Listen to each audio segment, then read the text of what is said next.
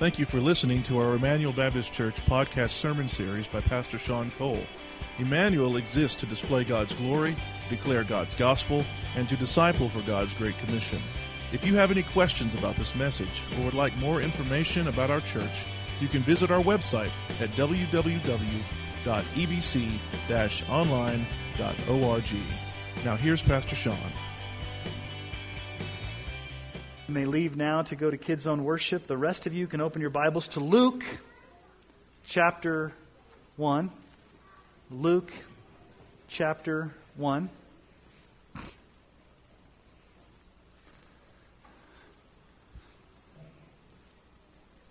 How many of you like cliffhanger endings?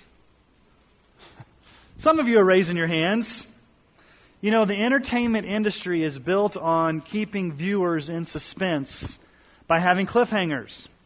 Now, I know a lot of you aren't have the fondness of Star Wars the way our family does, but there is a cliffhanger in Empire Strikes Back, the second movie of the real movies, you know, the first movies. There's the cliffhanger. The movie ends with Luke Skywalker finding out that his dad is Darth Vader, and then you have Han Solo being frozen in carbonite, and then the movie just ends. And I remember at the time, people were just frustrated that that's it, you've left us hanging, we have to wait 3 more years till Return of the Jedi comes out to find out what's going to happen next. Well, maybe Star Wars isn't your thing. Maybe you like the Food Channel.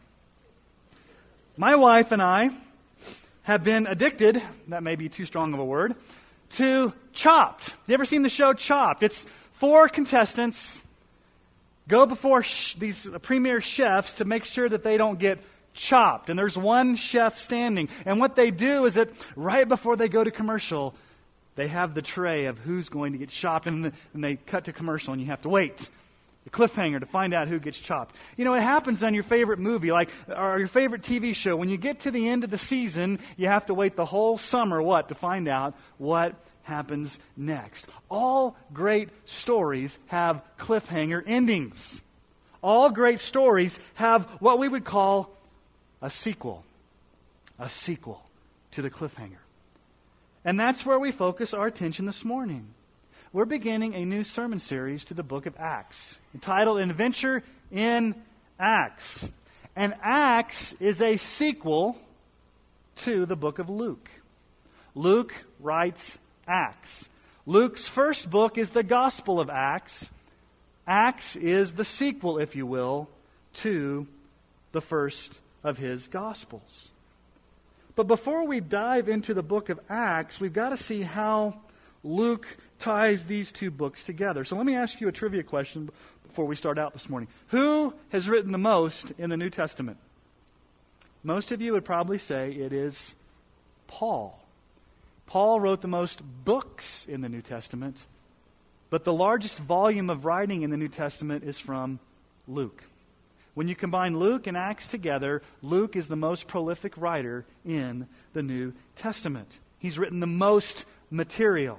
Now, what we need to do is to see how the Gospel of Luke begins. So we're going to start in Luke chapter 1, verse 1. And I'm going to take us through a pretty long introduction this morning before we get to Acts. So just hang with me. But we're trying to build a case here of showing you the sequel, the cliffhanger, how it all ties together. So, Luke chapter 1, verse 1. Luke writes, "Inasmuch as many have undertaken to compile a narrative of the things that have been accomplished among us, just as those from the beginning were eyewitnesses and ministers of the word, have delivered them to us, it seemed good to me also, having followed all things closely for some time past, to write an orderly account for you, most excellent Theophilus, that you may have certainty concerning the things you have been taught." Now, Luke is writing to this mystery man named Theophilus. We really don't know who Theophilus is, but Luke starts out with his thesis. Here's why he's writing the Gospel of Luke. I'm an eyewitness. I'm going to compile all the information, all the eyewitness information, and I'm going to write an orderly account of what is going to happen. And that's why Luke is the longest gospel, because Luke is a historian. Luke is a reporter. He's an investigative reporter. Luke is a masterful writer. He's highly intelligent. He's the beloved doctor. So Luke's gospel begins with this address to Theophilus. Now, how does Luke end? Let's turn to the end of Luke. He's writing to Theophilus an orderly account of all the things that happened in the life of Jesus. Then Jesus dies on the cross, rises again, appears to his apostles, and this is where we pick up at the very end of Luke, Luke 24, 44 through 49. Luke 24, 44 through 49. This is Jesus speaking to his apostles. Then he said to them, "These are my words that I spoke to you while I was still with you, that everything written about me in the law of Moses and the prophets and the Psalms must be fulfilled." Then he opened their minds to understand the Scriptures and said to them, "Thus it is written that the Christ should suffer and on the third day rise from the dead, and that repentance and forgiveness of sins should be proclaimed in his name to all nations, beginning from Jerusalem. You are witnesses of these things. And behold, I am sending the promise of my Father upon you, but stay in the city until you are clothed with power from on high." Now, Jesus appears to his disciples and says, everything that happened in Genesis in the Old Testament, all the way back in those days, points to me. And it all pointed to the fact that I'm going to die on the cross, I'm going to suffer God's wrath, I'm going to rise again, and your job, apostles, is to preach the gospel, to preach this message, to be witnesses to this message, to preach forgiveness of sins, to preach repentance to all nations. But before that happens, disciples, something very crucial has to happen before you dare begin to do that. Jesus says you are to wait for the promise of the Father. Now, who's the promise of the Father? We know that is the Holy Spirit. They are to wait for the Holy Spirit. Now, the apostles don't have all the information that we have. They don't know what's going to happen in the book of Acts. All they're told is, go wait. Don't go preach. Don't go minister, go and wait until you're clothed with power from on high. So Luke ends his gospel with a cliffhanger. They're just sitting around waiting. Jesus says, go preach, but you got to wait. Wait until the Holy Spirit comes. Now, when you think about what Jesus is calling these men to do, it is really staggering. So what I want us to do is to jump into the Gospel of John just briefly to see what Jesus tells these men they're going to do before the Holy Spirit comes upon them. So turn to John with me real quick. John chapter 14. And let's see what Jesus is calling these men to do. Luke ends with a cliffhanger. Wait. Wait for the Holy Spirit. That's just how it ends. Well, is the Holy Spirit come? What are we supposed to do? We're just in the waiting mode. Now look at John 14:12. This is a staggering passage of Scripture that has amazing implications. And when the disciples first heard this, they were probably in a state of shock. So let's read John 14:12. Jesus says, "Truly, truly, I say to you, whoever believes in me will also do the works that I do, and greater works than these will he do, because I'm going to the Father." Your apostles are going to do greater works than me because I'm going away to the Father. Now let me set the stage for you here real quick. This is the last night that Jesus is with his disciples. They're in the upper room. They have just celebrated Passover, which Jesus reinterprets as the Lord's Supper, communion. And he looks them squarely in the eyes and says, you guys are going to do greater works than me because I'm going away. Now that doesn't make any sense to them. Jesus, you're telling us we're going to do greater things than you, and yet you're going away? How in the world are we going to do greater things than you with you not being here? We're going to be left to ourselves? We're going to do greater works? And think about the guys he's talking to. You got Peter. You know who Peter is, the impetuous, put your foot in your mouth braggart who was always standing up and doing, just rushing headlong into situations. And just hours later, he's going to what? Deny Christ 3 times. You got James and John. How would you like to have the nickname Sons of Thunder? They wanted to rain down fire on the unbelievers because they didn't believe. And they got their mom to come in and try to get them a place at the table. And so James and John, the sons of thunder. Then you have Thomas the doubter, Matthew the tax collector, Simon the zealot. He was a political anarchist that wanted to overthrow Rome. How would these guys do greater works than Jesus himself? Now, Jesus doesn't leave them in the dark. He says, you're going to do greater works than me because I'm leaving you. It doesn't make any sense, Jesus. You're leaving us? Well, let's keep reading. Look at John 14, 15 through 17. Just go down a few verses. Verse 15. If you love me, you will keep my commandments, and I will ask the Father, and he will give you another helper to be with you forever, even the Spirit of truth, whom the world cannot receive, because it neither sees him nor knows him. You know him, for he will dwell with you, and he will be in you. Jesus says, I'm going to send a helper, the Spirit of truth, the Holy Spirit. He's going to live in you. He's going to be with you. You will have a helper. Now, this word helper, now your translations may have a different translation there. It may say comforter, advocate. It's the Greek word parakletos. It's a very rich word, helper. Here's what the word helper means. The word helper could mean someone who comes to your aid in a time of need. It could mean someone who's called to the front of the battle to support help for the troops.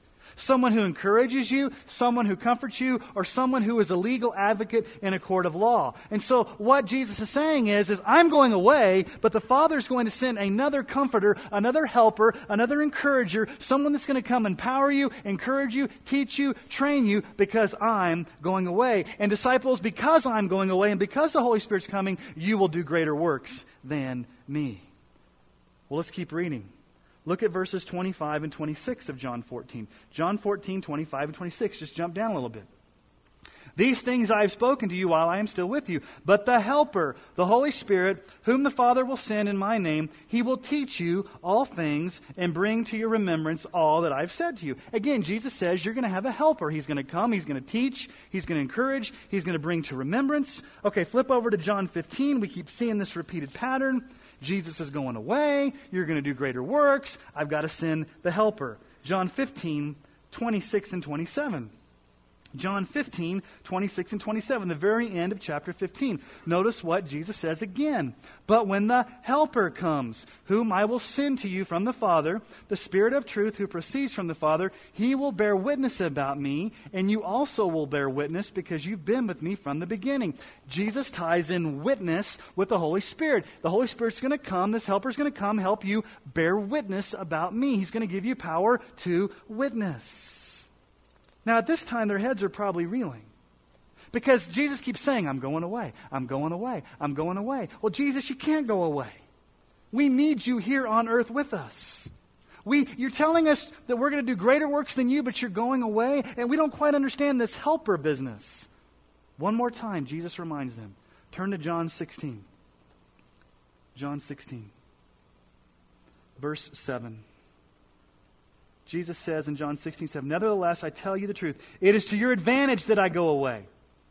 For if I do not go away, the Helper will not come to you. But if I go, I will send him to you. The last time Jesus says, it's better that I go away. I need to go away. I need to go back up to my Father, because if I don't go back up to my Father, you will not receive the Helper. So Jesus promises them the coming of the Holy Spirit to be their helper, to be their encourager, to be their comforter, to be their power, to teach them, to guide them into all truth, to help them do greater works than Jesus himself did. So we've got to ask the question. If the disciples are supposed to do greater works than Jesus, what are these greater works? And you're saying, I know what these are, Sean. I watch TBN. I watch Christian broadcasting. These are obviously greater miracles, right? The disciples are going to do greater miracles. The disciples are going to have this outpouring of these weird manifestations and all this weird stuff, all this hoopla you see on religious broadcasting. What are the greater works that Jesus was referring to? Are they going to be doing greater miracles than Jesus? Well, we're going to look at the book of Acts over the next few months, but let's just ask some questions. In the book of Acts, do you see any apostle walking on water? No. Do you see any apostle feeding 5,000? No. Do you see any apostle transforming water into wine? Do you see any apostle healing a person born blind and healing them? Do you see an apostle raising anyone from the dead who's been in the grave 4 days? So just by looking at the books of Acts, we can't say that it's going to be greater miracles because it just doesn't play itself out. The disciples aren't going to do greater miracles than Jesus, but they're going to do greater works than Jesus. So what is this that the disciples are called to do? Well, let's ask two questions real quick. How extensive was the ministry of Jesus while he was on earth? Just while he was on earth, how extensive was his ministry? About 150 miles. It was limited to the area of Palestine. He didn't venture very far off than 150. See, he had a ministry that basically was about 150 miles. When you think about the whole known world at that time, Jesus had a very small ministry geographically. Okay, how influential was Jesus' ministry? By modern standards, Jesus' ministry would not be considered very influential. The church growth movement and the megachurch pastors would probably not write a book about Jesus' ministries of growing a church. Who's with him on the night of his betrayal? And who's left? When we start the book of Acts, there's about 120 people hanging around. By successful standards, we may say that's not very successful because at one point, Jesus had 5,000 following him, and after his death, burial, and resurrection, he's only left with about 120. Yet something very interesting happened on the day of Pentecost.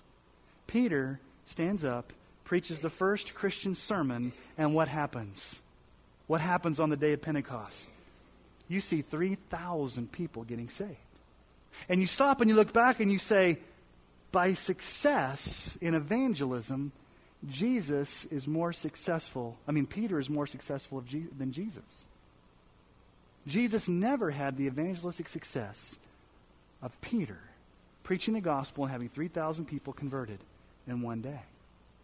So we have to ask the question, what are the greater works? What are the greater works that the disciples are going to do? It's simply this. The greater works that the disciples are going to do is the advancement of the gospel and the salvation of people from all tribes, tongues, and nations. They are going to be able to go get the gospel to all the earth. It's going to be more extensive than Jesus, and it's going to be something that's going to be more successful than Jesus. Now, don't be bothered by that. It's not saying that somehow Jesus was unsuccessful, but what we're saying is the impact that the disciples would have with the Holy Spirit would be far more impactful than Jesus had in his 3 years of ministry through the disciples. That's the greater works. But before they dare do that, before they begin to preach, before they begin to teach, before they begin to minister, before they begin to advance the gospel, they've got to wait for the Holy Spirit to come. They've got to wait. And that's where Luke ends, with a cliffhanger. Guys, you're going to do greater works. It's going to be the advancement of the gospel. You're going to see thousands of people get saved. You're going to see this great explosion of the church. That's why we're here today. But before you even begin to do that, you got to have the Holy Spirit. So wait. So Luke ends with a cliffhanger. Now, with that long introduction, let's turn to Acts chapter 1. And let's see how it all ties together. Luke ends with the cliffhanger.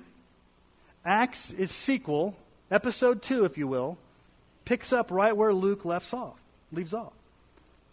Acts chapter 1, verse 1. In the first book, O Theophilus, I have dealt with all that Jesus began to do and teach until the day when he was taken up after he had given commands through the Holy Spirit to the apostles whom he had chosen. To them he presented himself alive after suffering by many proofs, appearing to them during 40 days and speaking about the kingdom of God.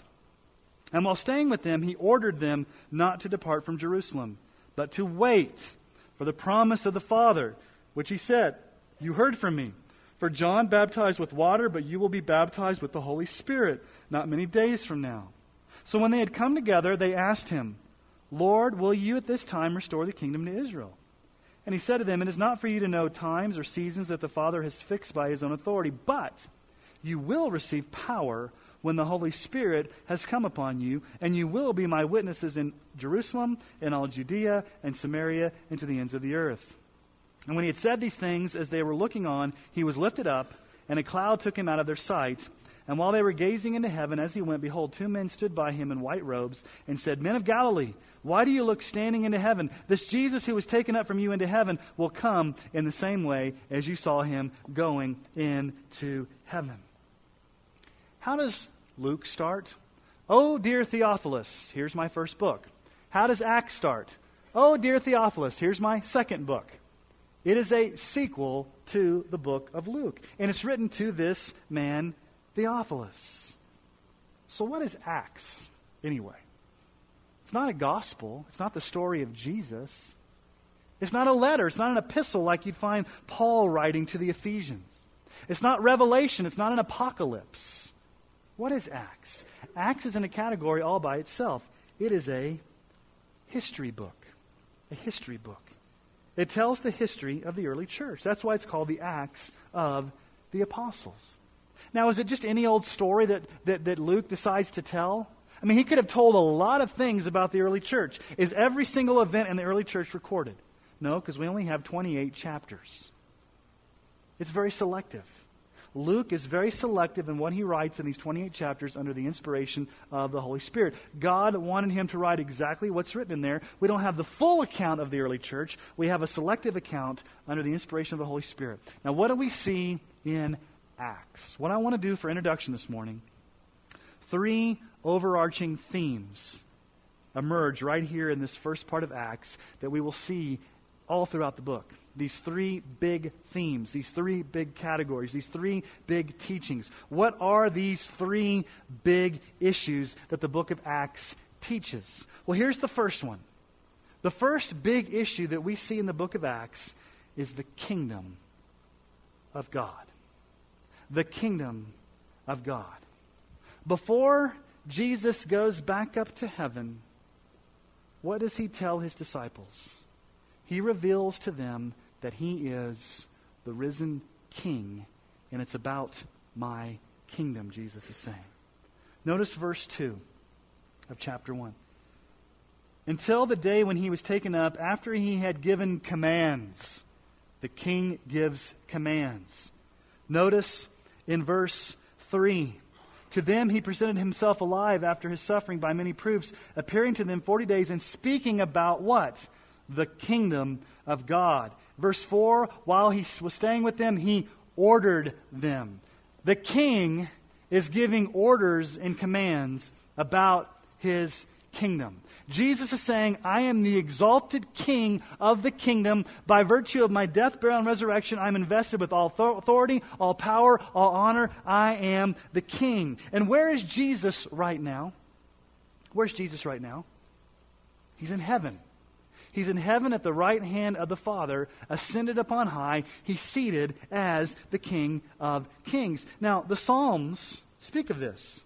In Psalm 110, 1 through 2, David gives a prophetic psalm about Jesus.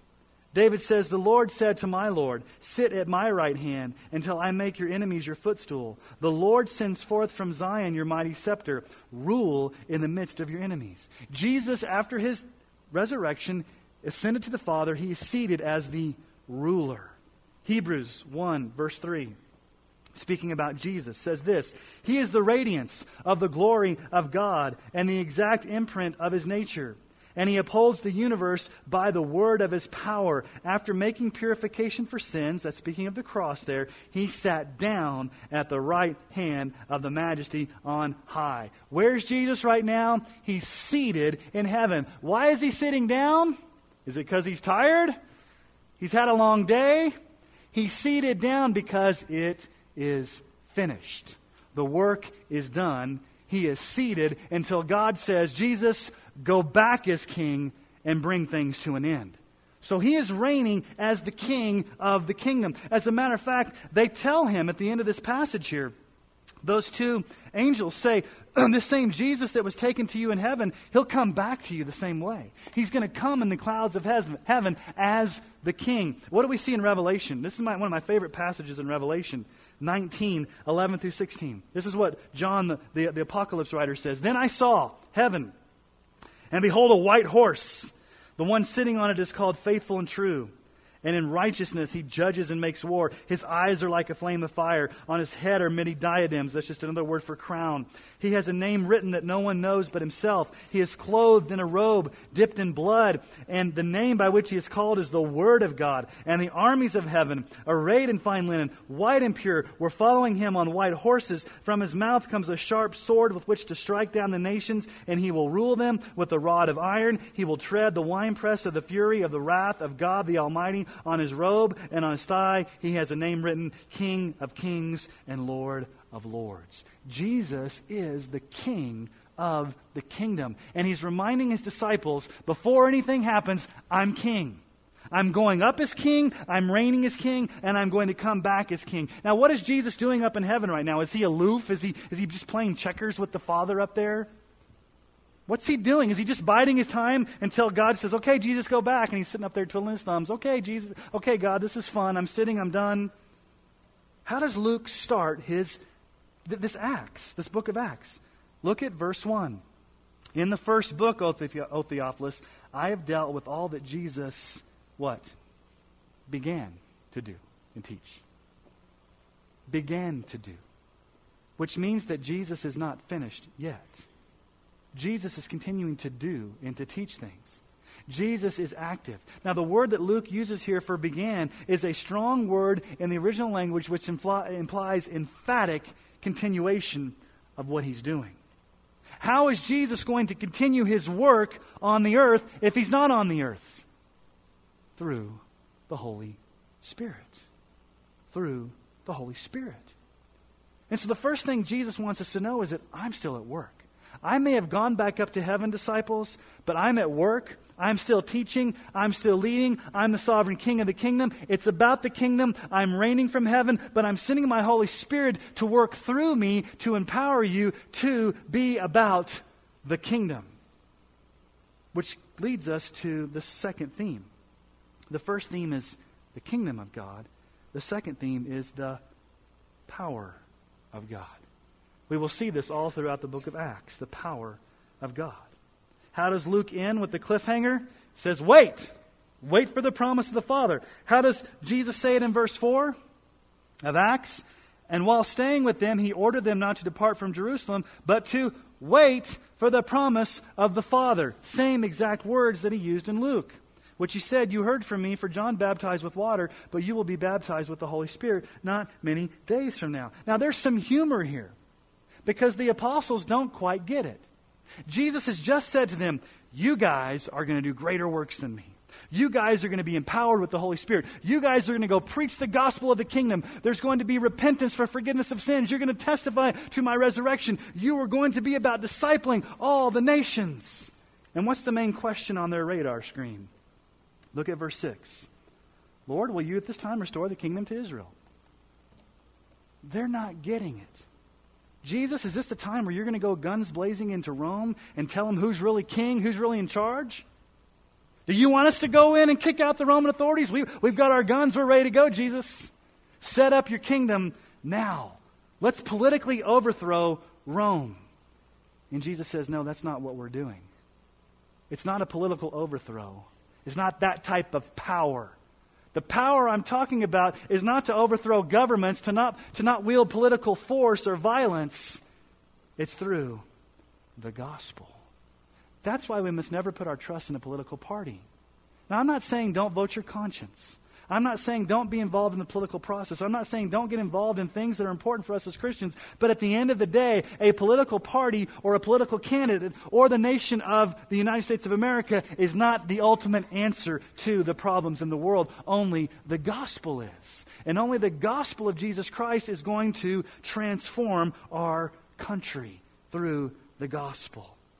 And by the way, we hear a lot of talk today about advancing the kingdom. Christians are called to, let's advance the kingdom. Let's build the kingdom. Let's advance the kingdom. The problem is that language is not biblical. Nowhere in the Bible do you see us advancing the kingdom or building the kingdom. What you see in the Bible is that we are receiving the kingdom. Why are we receiving the kingdom? Because the king's already on his throne and the king's ruling.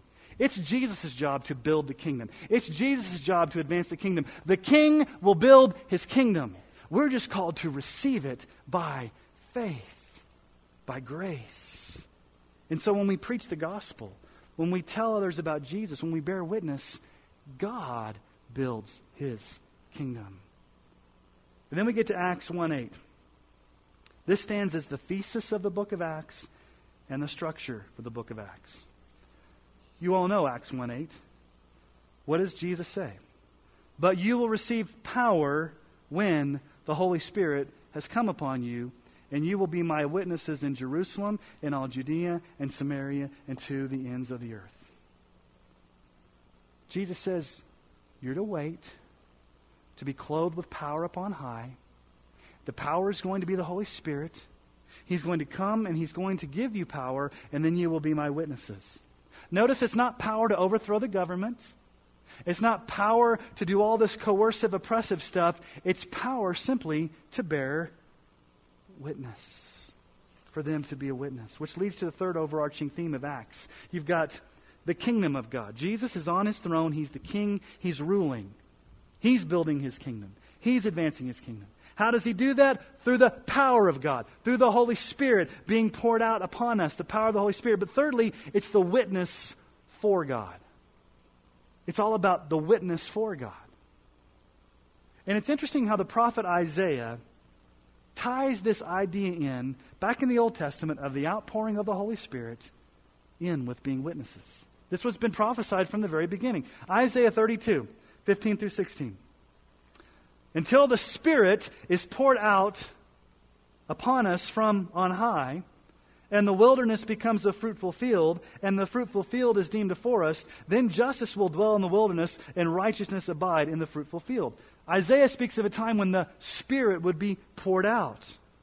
Notice Isaiah 43, 10 through 12, speaking to the Israelites. You are my witnesses, declares the Lord, and my servant whom I have chosen, that you may know and believe me and understand that I am He. Before me no God was formed, nor shall there be any after me. I am the Lord, and besides me there is no Savior. I declared and saved and proclaimed when there was no strange God among you, and you are my witnesses, declares the Lord, and I am God. Isaiah said there's going to come a day where the Spirit's going to be poured out for you to be witnesses of God. Now we need to ask two questions about this idea of being a witness.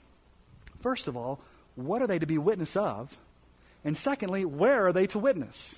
Well, the first one, what are they to be witnesses of? What are they to tell? Well, go back and look at verse 3, back in Acts for just a minute. To them, He, that is Jesus, presented Himself alive after suffering by many proofs, appearing to them 40 days and speaking about the kingdom of God. Jesus appeared to them for 40 days with many convincing proofs. The word that Luke uses here is the strongest word in the language to talk about proof without any contestation.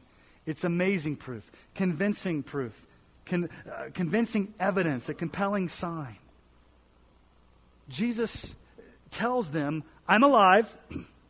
For 40 days He appeared to them with convincing proofs, and He tells them, go tell people I'm alive. That's what you're to witness about. Tell people that I died on the cross, I suffered God's wrath, I rose again. Go tell people that the only way of salvation is to believe in me, put your faith in me, preach repentance in me, and then there will be forgiveness. And you're supposed to do this to all the nations. And it's interesting, when you go through the book of Acts, what do you see the apostles preaching? Christ and Him crucified and resurrected, especially the resurrection. It is so amazing to me that Peter and John don't preach themselves. Think about what Peter could have preached when he stood up. I was there when Jesus walked on water. And as a matter of fact, I got to walk on water. Oh yeah, and then I fell in. John, I was there. I mean, nowhere in in Acts do you see Peter and John saying, look at us and how important we were as these followers of the inner circle of Jesus. No, they stripped all that away and said, we're going to focus on Christ. It's all about Jesus. It's all about Him crucified. It's all about His resurrection. They don't preach themselves. They are to be witnesses. What does a witness do? A witness tells what they've seen, what they've experienced, with many convincing proofs for 40 days. And so their job, by the power of the Holy Spirit, is to come upon them so they can tell others what they've seen, Jesus risen from the grave. But where are they to do this? Is it just confined to Jerusalem? That 150-mile area that only Jesus had when He was on earth? No, He says to Jerusalem, Judea, Samaria, and the other ends of the earth. And this is how the book of Acts unfolds structurally. In chapters 1 through 6, Jerusalem. And then we find something very interesting in chapter 6, verse 7. There's persecution that sends them out in chapters 6, 8 through 12 to Judea and Samaria. And then in chapter 13 to the end of the book, the gospel goes to the known world at that time. So you have these concentric circles. You've got Jerusalem is where they start. Then they go to Judea and Samaria. And then they go to the utter ends of the earth, the known earth at that time. That's just how the book of Acts flows from Acts 1:8. Isaiah 49:6 prophesied a day where God says this, "Is it too light a thing that you should be my servants to raise up the tribes of Jacob and bring back the preserved of Israel? I will make you as a light for the nations, that my salvation may reach to the end of the earth." All the way back in the Old Testament, God said, my salvation is going to go to the ends of the earth. Israelites, you are to be a light to the nations. Disciples, you are to be witnesses of the kingdom, witnesses of the resurrection. You can only do the greater works when you have received power from on high. Wait. So as we think about this whole book of Acts, we need to remember that we're not the main character of Acts, God is. But I want to invite us into the story. We're going to see these events unfold before us of the early church. And as we think about us as Christians, and we think about us as Emmanuel Baptist Church, we're going to get a sneak peek of how things unfold in the early church. And I want us to kind of go back in time and put ourselves in that place. But here's some questions we've got to ask from the very beginning. And they involve these three things: the kingdom of God, the power of God, and the witness to God. First is this: are you living under the king of the kingdom? Have you submitted yourself to Jesus to be absolute Lord and ruler of your life? You often hear people say this: just make Jesus Lord of your life. And that's not right. You don't make Jesus Lord of your life. He's already Lord regardless of what you do with him. You are called to submit yourself under the lordship of Christ because he already is the ruler. So are you living under the surrendered lordship of Jesus Christ? Is he your king? Is he your king? The King of kings and the Lord of lords. Are you living in the kingdom of God? Are you dependent upon him as this great Savior who's worthy of praise? Secondly, are you experiencing the power of God? Are you experiencing the power of God? I don't think we as Christians really quite understand what it means to experience the true power of God. I pray we do. Do you see the power of God in your family? Do you see the power of God in your life? Do you see the power of God in your relationships? Do you see the power of God in this church? I pray that we would be a people that are experiencing the power of God through the Holy Spirit. And then lastly, are you being a witness? Are you testifying to the gospel of Christ? Are you sharing out of your mouth this resurrected Christ who is King, and how he can change your life, and how he's forgiven you, and how you can have a new life through Christ? Jesus is building his church. Jesus is advancing his kingdom. Jesus is the king that's doing all the work. But because he's gone away and he sent the Holy Spirit, he gives us the privilege of joining in the work that he's continuing to do. The Holy Spirit is not a physical being. He's a spiritual being. Where does the Holy Spirit reside? In us. We are the hands and feet of Jesus on this earth, called to do what God has called us to do. We get to be a part of this. Now turn back to John 14:12 for just a minute. And I want to ask one last question. Because at this point you're probably thinking, this whole thing's just about the apostles. This whole thing's just about the disciples. Let me ask you a question. Let's read John 14:12 again. This staggering passage of Scripture that probably causes your head to reel, just the way it caused the early disciples' head to reel. John 14:12. This is Jesus. "Truly, truly, I say to you, whoever believes in me will also do the works that I do, and greater works than these will he do, because I'm going to the Father." So let me ask you a question. Can we do these greater works? Or is that just reserved for the apostles during the time of Acts? What does the text say? Look at it. Look at it closely. Whoever believes in me. Does that include us? If we are those who believe in Jesus as our Lord and Savior, through the power of the Holy Spirit, we can do the greater works. What are the greater works? The worldwide advancement of the gospel for the glory of Christ among all tribes, people, and nations, so that the repentance and forgiveness of sins may be proclaimed, so that people can be saved. God has called us to do that.